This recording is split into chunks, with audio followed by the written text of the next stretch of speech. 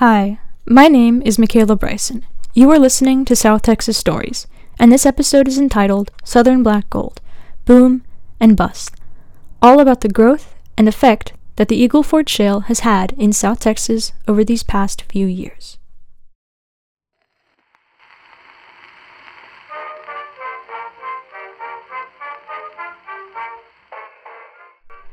In 1886, successful San Antonio merchant George Dolnick began to dig wells on his ranch, and soon he would hit oil. Annoyed, he would continue to dig somewhere around another 8 wells until finally giving up. You see, Dolnick wasn't looking for oil, he was looking for water. Throughout the 1800s, this was a common occurrence across Texas ranches. People would accidentally find oil while on the hunt for water. But there is one important fact that sets Dolnick's story apart, and that is that he began to sell his oil.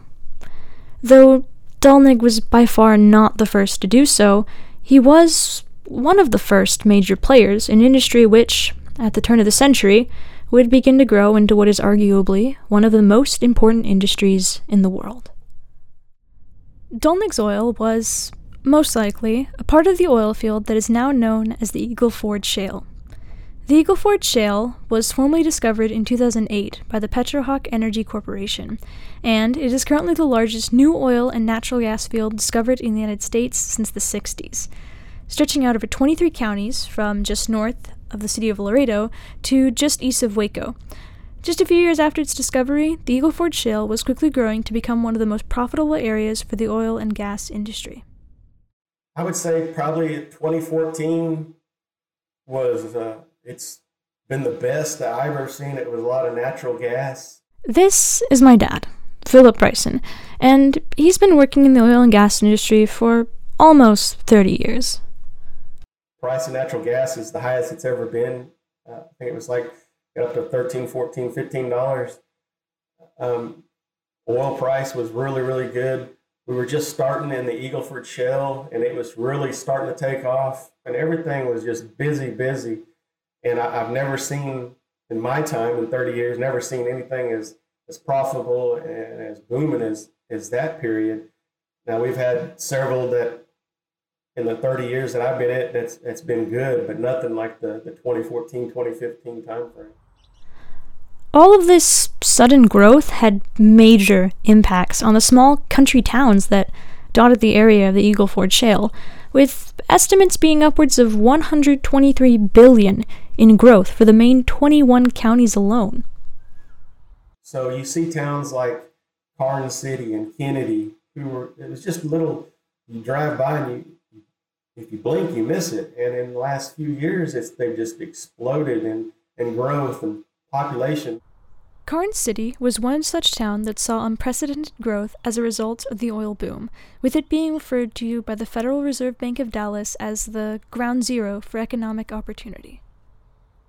You figure at one time, Karnes County and the surrounding counties around it was probably 70% of the oil field down here in Texas, in South Texas.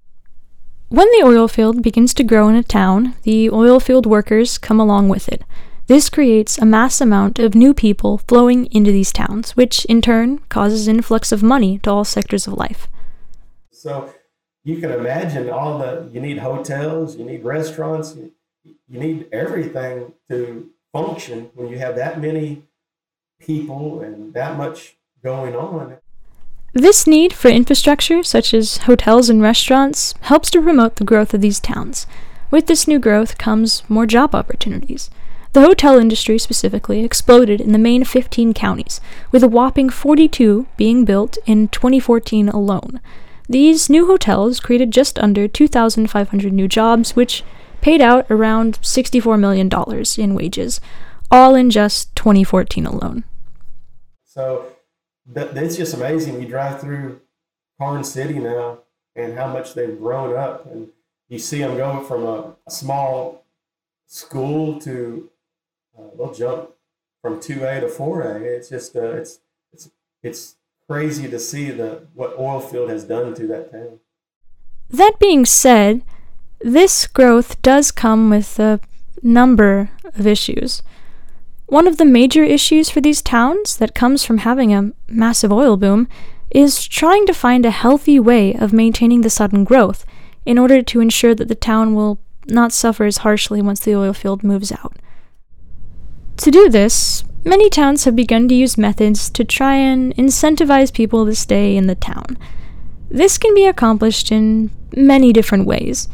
Karn City, for example, has emphasized its workforce development.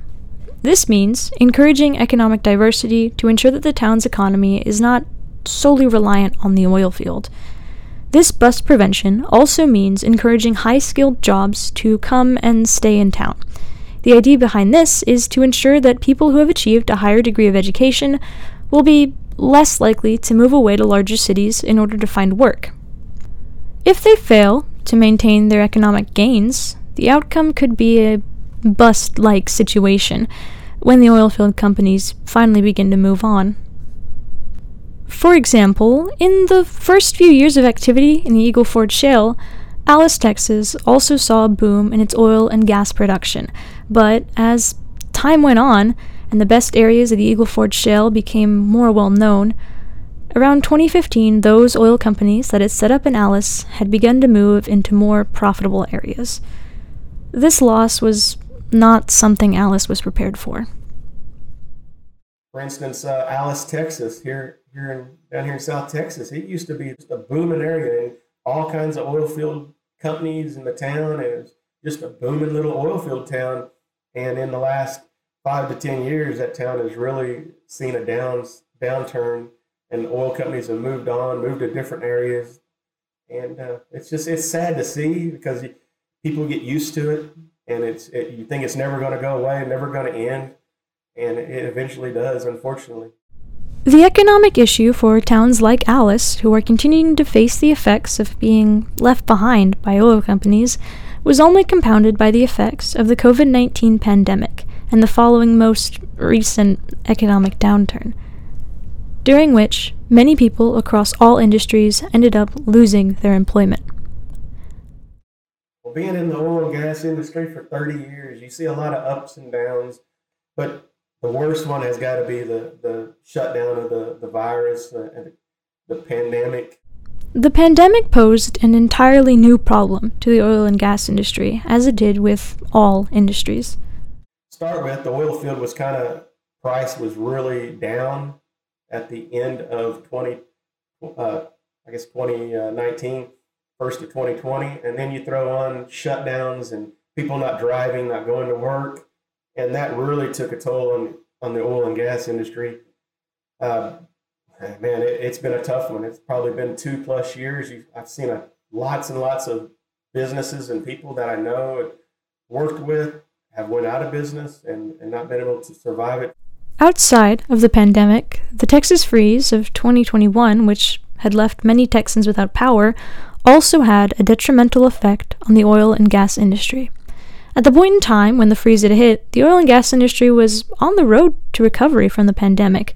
The freeze, though, caused a new bump in this road. The cold weather had not only caused many to stop work due to losing power, but it also caused many gas wellheads to freeze over, which resulted in blockages to the flow of gas, making them useless unless they were able to be unfroze.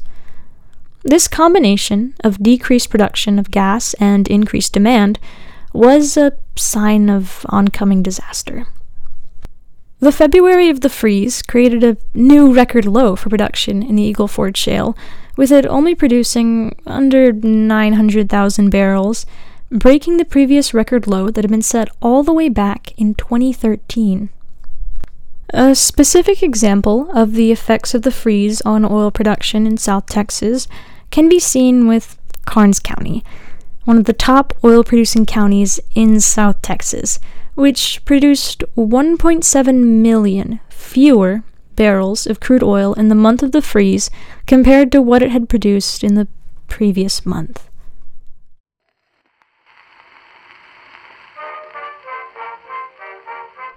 From its beginnings as an annoyance to ranchers, to it becoming a staple of the Texas economy, the oil and gas industry in Texas has come a long way. Though it can bring with it immense growth and prosperity, without proper measures in place to make this prosperity last, it can just as easily fall apart. I'm Michaela Bryson, and this has been South Texas Stories, Southern Black Gold, Boom, and the Bust.